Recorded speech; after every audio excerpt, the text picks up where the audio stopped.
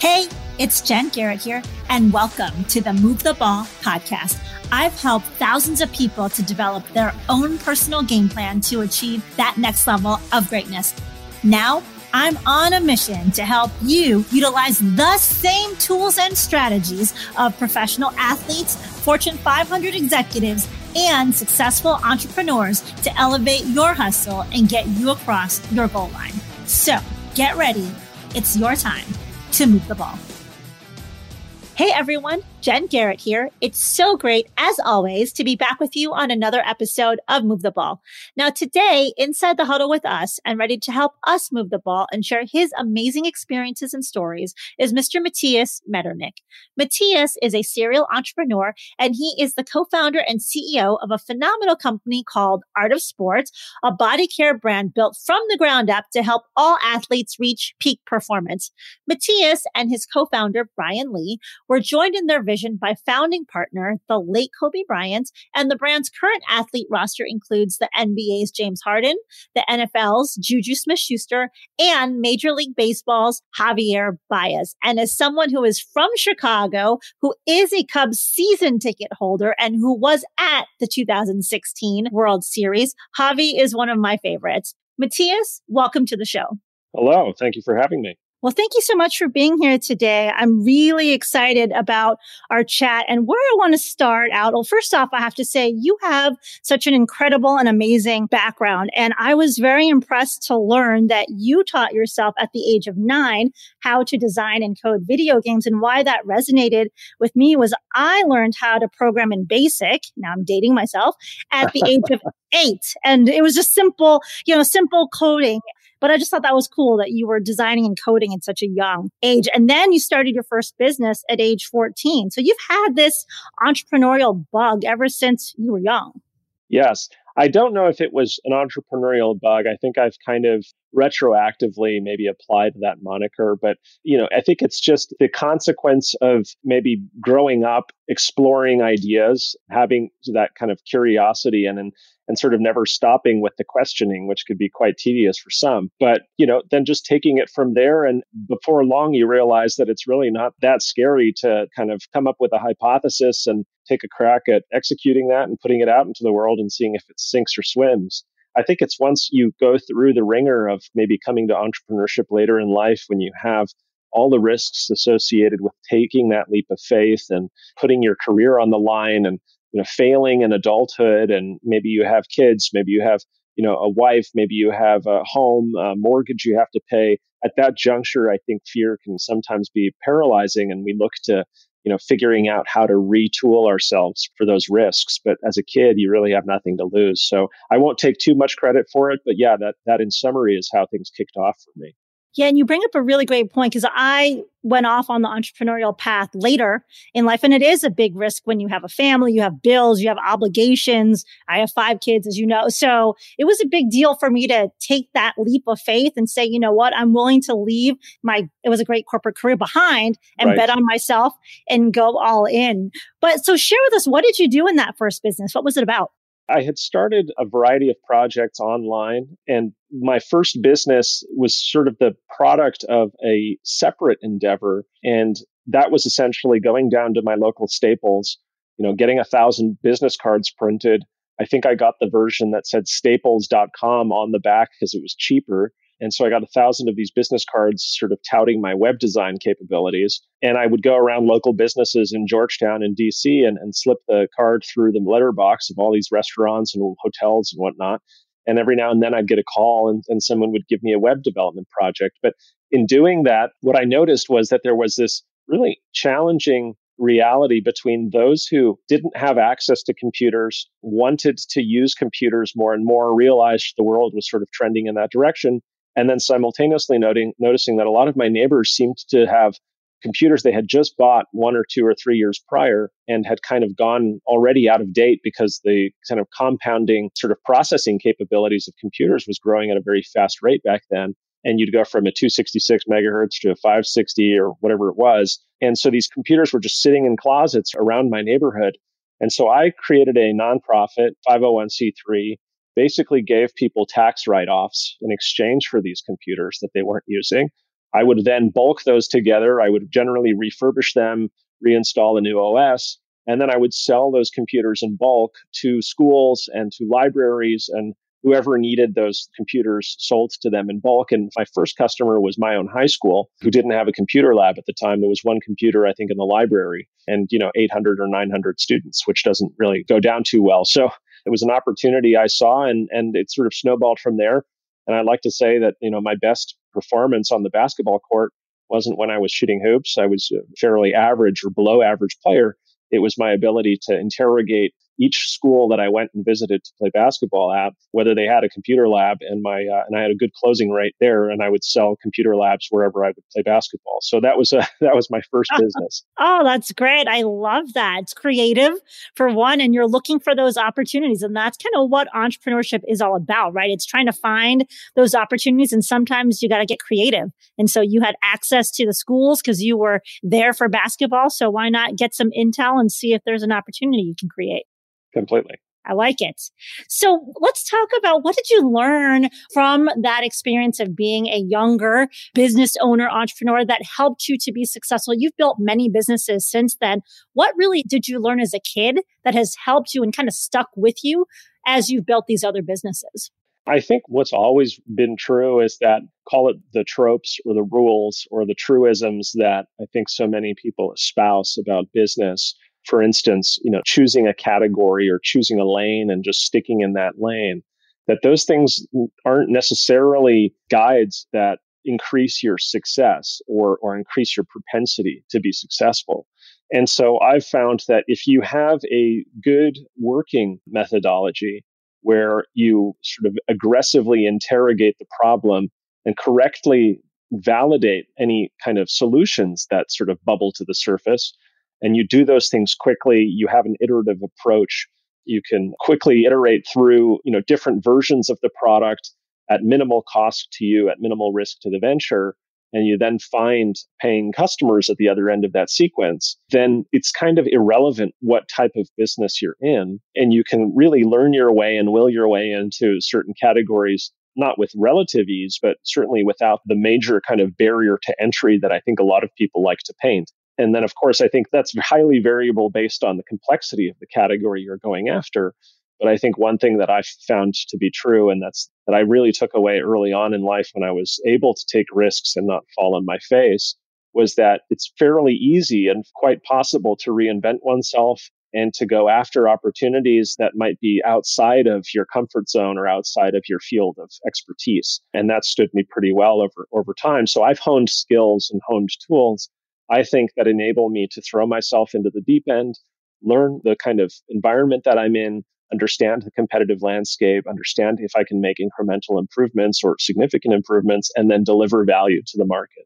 Gotcha. And the thing too, so a couple of things that you said that I like. One, the iterative process. And I think that's important because you do have to, when you are in not just the entrepreneurial space, even when you're in a major company and you're putting out new product, right? It's not always going to be the right product the first time. So there's testing, and it doesn't have to be perfect before you put it out there. That's that minimal viable product MVP concept, right? And then you iterate and you can figure out how do you perfect it or how do you continue to refine so that you do get those customers that are wanting to buy what you have to offer. Another thing, as I'm listening to you, you had mentioned, how you can throw yourself into the deep end and figure out what you need to. I think it's important too to realize it's not just about you. It's about having the team or having the right people around you to help you navigate through those waters if you aren't an expert in a particular area. So can you talk a little bit about how you have chosen people throughout your ventures that have really kind of complemented you in terms of domain expertise or skill set so that you can be successful?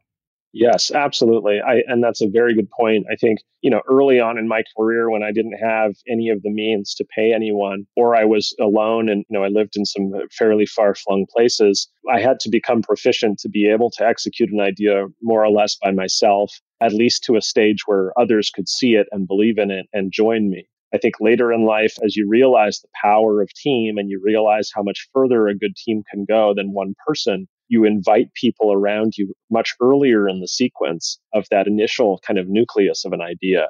And, in the case of Art of Sport, it was very clear to Brian Lee is my co-founder in the venture with Kobe Bryant, that we would need to have a brilliant team around us who could help us take advantage of this very large opportunity in a very nascent, albeit competitive category, if we were going to be successful in creating an outlier and move at the speed that we would felt we needed to take advantage of the opportunity. So to that end, I think what we did, where we started was with the absolute building blocks of the value proposition. How can we assuredly and confidently put the best possible product into the world? And the people we needed to test this product, we felt in building a sports brand and a skincare brand for athletes, are the world's greatest athletes and people who've committed their lives to the journey of sport. And so we brought Kobe as a legend in the space into the business from day one. And then we brought around us 6 remarkable athletes at the top of their fields, James Harden, for instance, Juju Smith-Schuster, Ryan Sheckler in skateboarding, Ken Roczen in motocross, etc., to help inform and test these products to a point where we then felt we had validated that we could create something from nothing that had value. And then from there, we built out the team to bring on board the best brand and marketing person we could find. We found my colleague, Ty Foster, who looks after our marketing efforts, had an incredible career and just happened to have worked on Axe and Dove Men way back in the day, and then moved to Under Armour, where he helped build the basketball program globally when Under Armour didn't have a basketball program. We brought on board in the sales function someone who had worked at large corporates and had scaled consumer brands out to the world. And Obi's done an incredible job to accelerate our company as an omni-channel player. We brought on board on the operations side and the back end, Victoria and her team, Victoria Reyes, who was at Honest Company prior, Starbucks before that.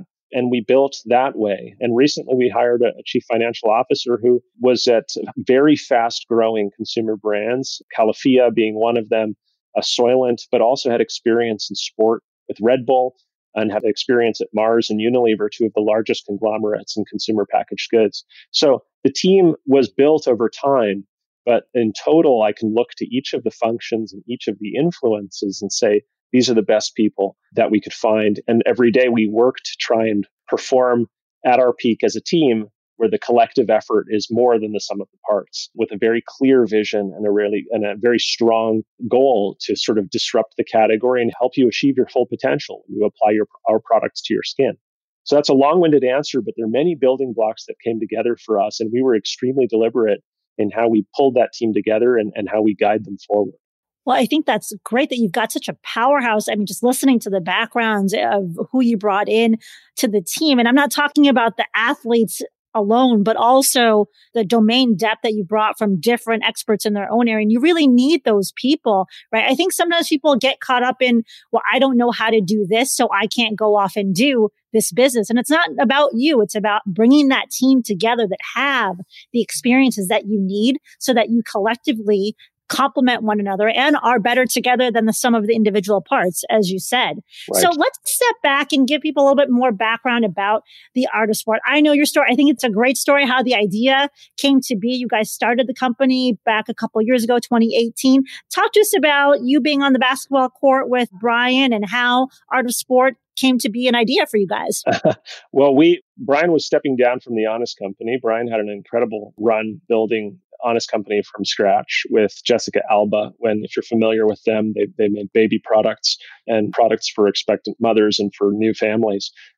And so had his fingers and his tentacles in the space of building consumer packaged goods. And I had built several companies that were both consumer facing brands. I also built several brands where I was on the back end building out the infrastructure that could help scale it. I'm a designer and coder by background, so I was able to design a lot of products for clients throughout the years. And we paired our thinking about the space when Brian had an initial sort of light bulb where he noticed a bunch of sunscreens at CVS that had, Coppertone Sport and Banana Boat Sport and Hawaiian Tropic Sport, all these sport references, but none of the formulas were sport. None of them had any ingredients or efficacy that were sort of geared toward the athlete. So it was sort of a question mark there. And when Brian and I then walked through the aisles of our local Target and we went through all the different departments and looked at deodorants and body washes and soaps and body lotions and wipes and whatnot, we kept seeing the word sport, but we didn't see any brands that were built by the athlete for the athlete in an authentic way with that true North Star to serve what the athlete needs and offer that inspiration to athletes where it's also not just about the physical, but it's about the mental. And so if you look at brands like Nike and Under Armour and Gatorade and Adidas and Powerade and you name it, these are some of the best brands in the world, innovating for the athlete every day. That's their core and central mission. And they work with athletes of all stripes and colors to create amazing products. That was the moment where Brian and I said to ourselves, well, why hasn't anyone done this in skin? Personal care products you apply to your skin multiple times a day throughout the entirety of your life. And so shouldn't we be concerned with and shouldn't we be elevating those formulas? Shouldn't we be questioning what chemicals we put on our skin every day? And is there space for a player with a new tone of voice, with a new message that connects for everyone in a way that's inspiring? And so that's how the initial idea came about. And then the hard work started, which was how do we build this? Sure. And you thought about bringing Kobe into it because of just his work ethic, who he is, what he's done both on and off the field. But talk to us about, when did you loop him in? So you had this idea. How long from the initial concept to when you reached out and said, hey, we've got this great idea, let me tell you about it, and explore that partnership? Well, Brian and I can move very quickly to conceive of, something that we're confident we can execute. And we went through that process fairly quickly. I would say within the span of 3 or 4 months, we had initial samples that would then go on to have hundreds of iterations, but initial samples, initial brand and sort of a product range, a go-to-market strategy. We had cooked these things up. And when we met with Kobe, it was probably 3 or 4 months into that initial process where we felt confident we had something. And it was still early. So it was a point where Kobe could really kind of affect a lot of the decisions and help us think through some of the problems that we would face. And one has to remember that Kobe wasn't just one of the greatest athletes of all time. He was also someone who had built brands like Nike globally for 20-something years of his career, taking new products to diverse audiences around the globe, building a cultural brand as much as a sports brand, working with other athletes. And then he did the same with Body Armor, which was a beverage brand competing with Gatorade, and had a lot of experience building that business from zero to what it became when it was acquired by Coca-Cola. So it was a really important meeting for us. And it was an important, I think, meeting of the minds. And we were all very similarly minded and hardwired to play the game hard, commit ourselves to the journey, and do that with great passion, but also with very, very keen focus on authenticity and serving the athlete authentically. So it was a very early part of the equation, and it was a very fundamental part of our development. And I think everyone can appreciate how hardworking, how much of a great athlete, business person, leader Kobe was. One of the things that I've heard you guys appreciate about Kobe was him being a creative partner. Can you talk a little bit more about how his creative side, because I don't think a lot of people hear about that as much. I mean, you just mentioned he helped build these other brands globally, but I don't think people are as familiar with the creative side of Kobe. Yes, I think he was, and I won't speak to all of the things he was involved with because there were always new projects that he was involved with. And he had started Granity Studios, which had won an Oscar for a short film that he had produced and written and helped direct. He was involved with Body Armor and directing their TV commercials. And so when it came time to working with us, his instincts about the business were all pretty correct and very quickly so. But where he wanted to roll up his sleeves and get involved was the creative. He wanted to look at the packaging. He wanted to look at the verbiage. He named all of our scents that you see on shelves. It took him quite some time, and I think he spent a lot of time thinking through what names he felt were representative of the feeling that we wanted to put forward. He was involved in the fragrances. He was interested to understand what that product rollout would look like and who that would serve.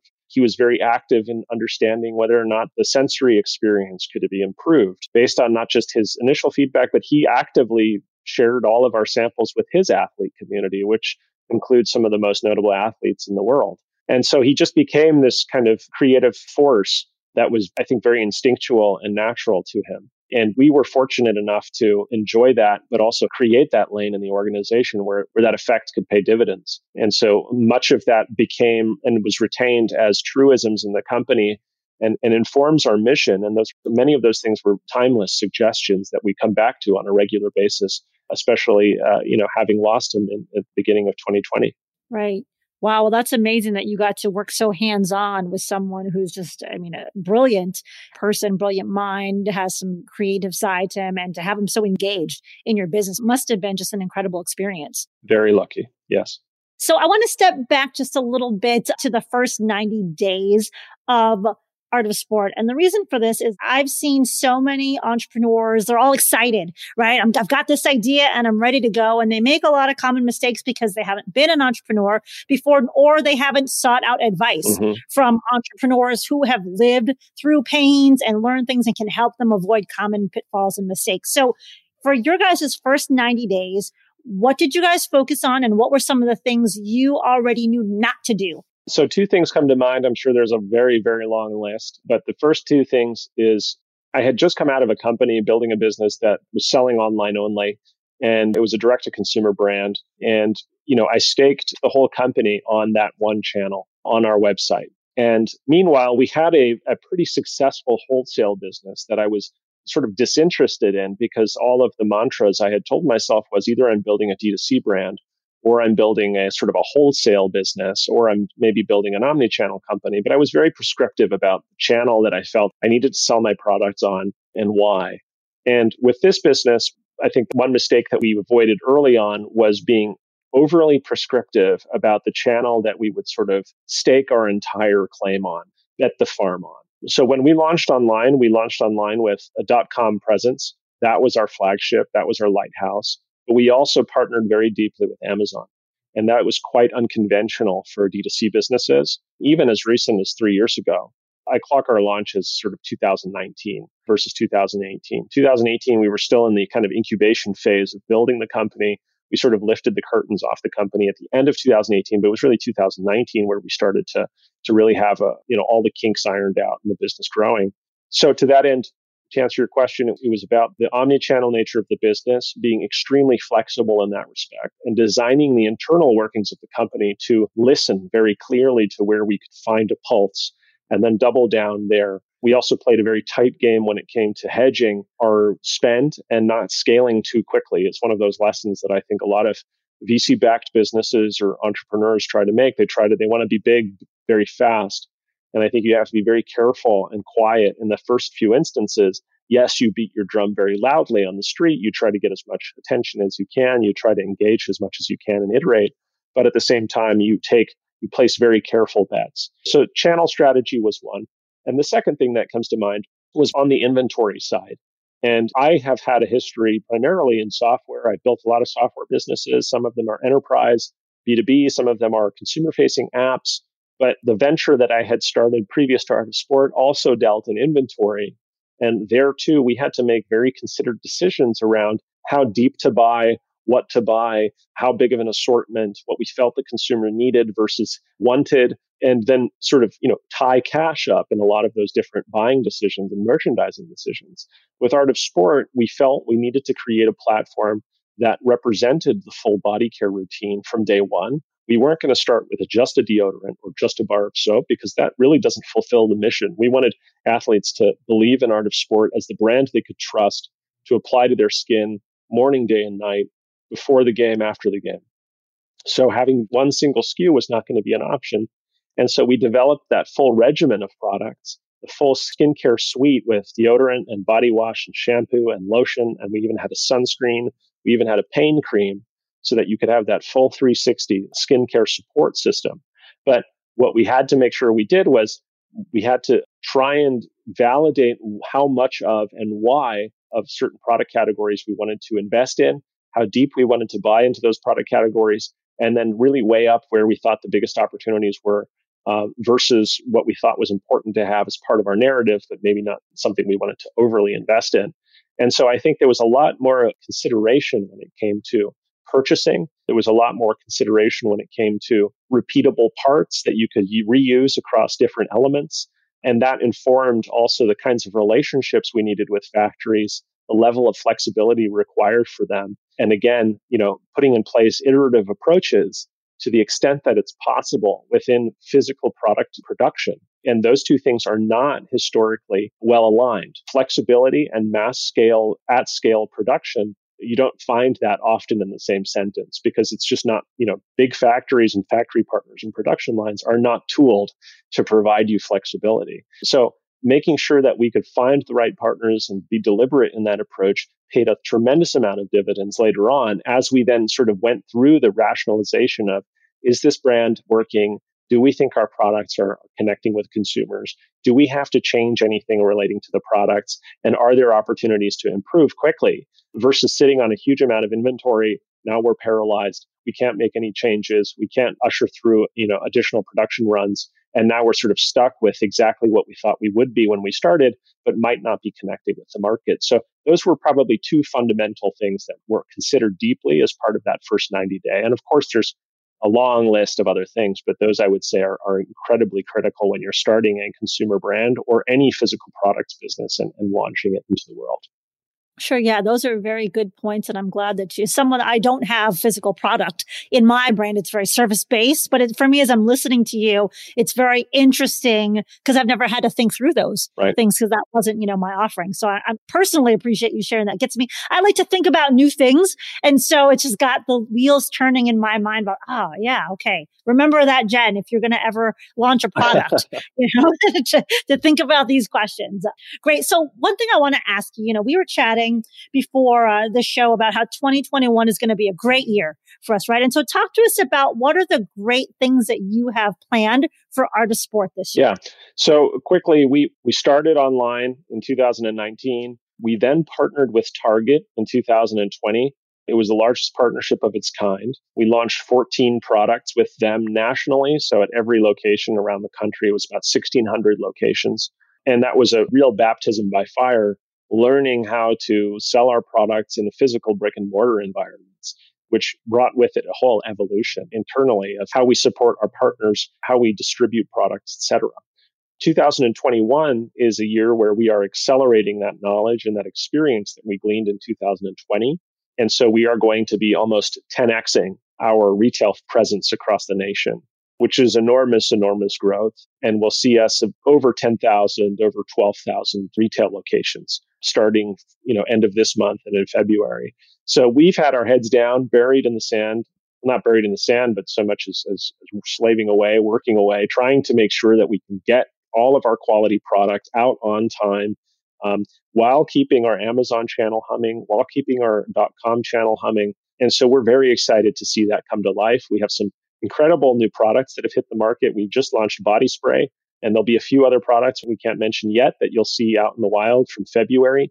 But we're starting to see the vision really manifest and the goal of being a household brand name that consumers can access whatever channel they shop in at a price point that they find incredibly reasonable, despite the high level of quality. It was the dream that Brian and I and Kobe had when we first started. And so it feels like we have some wind in our sails. Now, of course, that's contingent on the economy continuing to do well, and it's contingent on the vaccines hitting so that consumers can feel safe going out and shopping again. But hopefully all those things come together, and not just for us, but for the industry at large and for entrepreneurs everywhere. I think everyone is feeling that, the last year has been tough. Some have been winners and some have been losers, but hopefully we see the tides lift and all ships rise together this year. Well, that's awesome. I'm looking forward to seeing the continued growth and these new products that you can't speak about just yet. So folks, stay tuned and share with us your website where people can learn more about Artisport. You can visit us at artisport.com, and we're pretty active on Instagram and Artisport and on TikTok at Artisport. We're also on Amazon, and you can find us at your Target. And as of, I think, yesterday or the day before, you can find us at about 6,000 CVS locations, and there'll be several other retailers coming online, so it'll be hard to miss us. But if you want to visit us online, check us out at artisport.com. And I think that's so interesting that it's in CVS now, and that's kind of where it started for you guys, right? Walking down the aisles of CVS, looking at all these other brands that had sport on the name. How does that feel for you knowing that you're now in the store where it all started? I hadn't even thought about that. So I've just had a moment of reflection there. That's actually a lesson for me to do a better job of taking stock of what we have accomplished, because it's only been just shy of 24 months. or just north of 24 months that we had this idea. And now we're hopefully going to see this thriving in the same retail environment where it didn't used to exist. So thank you for giving me that reminder. And it does make me a little speechless thinking about it. And I think we need to take a little moment as a team to acknowledge that. Absolutely. Yeah, I definitely think you guys should. You got to just capture those moments. And that's one thing that I really enjoyed about going on my own entrepreneurial venture. I'm in year 2 now. And one thing that really excited me was there's a lot of uncertainty on the road, as you know, but there's these moments where you're just like, oh my gosh, I never thought that would have happened. Or wow, this is amazing that this event or this thing or this partnership came to be. And it's just those things that make the risks worth it. 100%. Yeah. And I think entrepreneurs, when they start, they have a plan.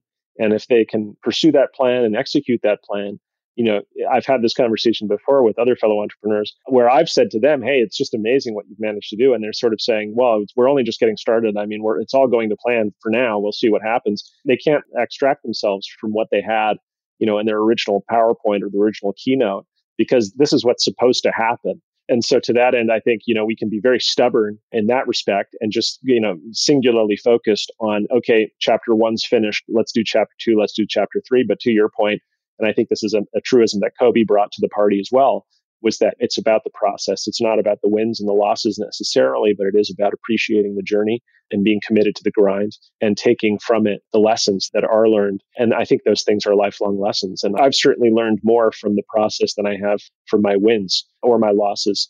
But every day working with the team side by side with them and, reflecting on what I could do better and what I could, improve upon for the next go around. I think those are the things that have stood me the best following, 15 plus years of entrepreneurship. Sure. Well, thanks so much for sharing all the great things that you're doing with the Art of Sport. And as we end the show, I just want to take you to my 2-minute drill where I'm going to ask you some 7 fun questions. Yep, ready. All right, here we go. First one is, what did you want to be when you were 10 years old? An entrepreneur. I'm not surprised by that. Okay. Next question is, who would play you in a movie about your life? That's a good question. I mean, I would love to see Ralph Fiennes, just the English gentleman. But it needs to be somebody who can pull off a tortured soul quite well. No one too happy-go-lucky and no one too athletic and sporty. I think it's someone who, maybe it's Daniel Day-Lewis. That would be great. Okay, gotcha. All right, next question is, what is your favorite vacation spot? My favorite vacation spot, my first instinct was to say my computer, because I sort of disappear and it's a very visceral experience of designing things. But my favorite outdoor experiences tend to be places that are pretty isolated, and trekking through the mountains is one of them. Oh, nice. Okay. Next question is, what is your favorite ice cream flavor? Favorite ice cream flavor is salted caramel. That's a good one. I like that one. How about, what is a pet peeve of yours? A pet peeve is noise. I am extremely sensitive to noise. So if you're eating an apple next to me on a plane or in an office, then you'll probably notice me leaving the building very quickly. Ah, okay. Make a note to myself. Don't eat apple next to me. All right. Next question. What book are you currently reading, or what podcast are you currently listening to? I was enjoying the podcast called Behind the Bastards, which I'm not sure if you're familiar with, but it's essentially a regular episode about someone in history who's quote unquote a bastard, has done something pretty awful. And they go into really sort of the minutia behind what they did and why they did and who this person was. And it just is actually quite a hilarious and interesting escape. Oh, interesting. I'll have to check that out. I've not heard of it before. And my last question is, you're hosting a dinner party and you can invite 3 famous people. They can be living or deceased. Who would you choose and why? Interesting. So number 1 would probably be Anthony Hopkins. I think he's passed away recently, but he's someone who comes to mind immediately. Another person would probably be Leonardo da Vinci, someone who's quite an innovative mind and great mind. So would actually just quite like to see him in the year 2020 taking things in. And then the third would probably be, I can't think of anyone just yet, but maybe Abraham Lincoln. I think that would be a pretty compelling table of discussion. For sure. And I'm not sure what Anthony Hopkins is still doing there as part of that group of people, but I'll come back to you on the third person. Gotcha. Okay, perfect. Well, thank you so much for being on today's show. It's been just an absolute pleasure hearing your experiences and your story. And you've definitely given me some great things to kind of keep in the back of my head and also just to be thinking about. Brilliant. Well, thank you again. And I'm excited for all of our 2021 and hopefully we'll see things restored to a place of normal while keeping the wind in our sails and see success all around. I hope so. And thank you to everyone for listening to today's episode. We will talk to you next time. Until then, make sure that you suit up, you show up, and you move the ball. Thank you for listening to Move the Ball. To see more about what I'm up to and how I can help you to move the ball, check out my website at www.getinsidethehuddle.com. Make sure you subscribe to the podcast so that you never miss an episode, and also join the Move the Ball Facebook group for even more content and to be a part of the Move the Ball movement.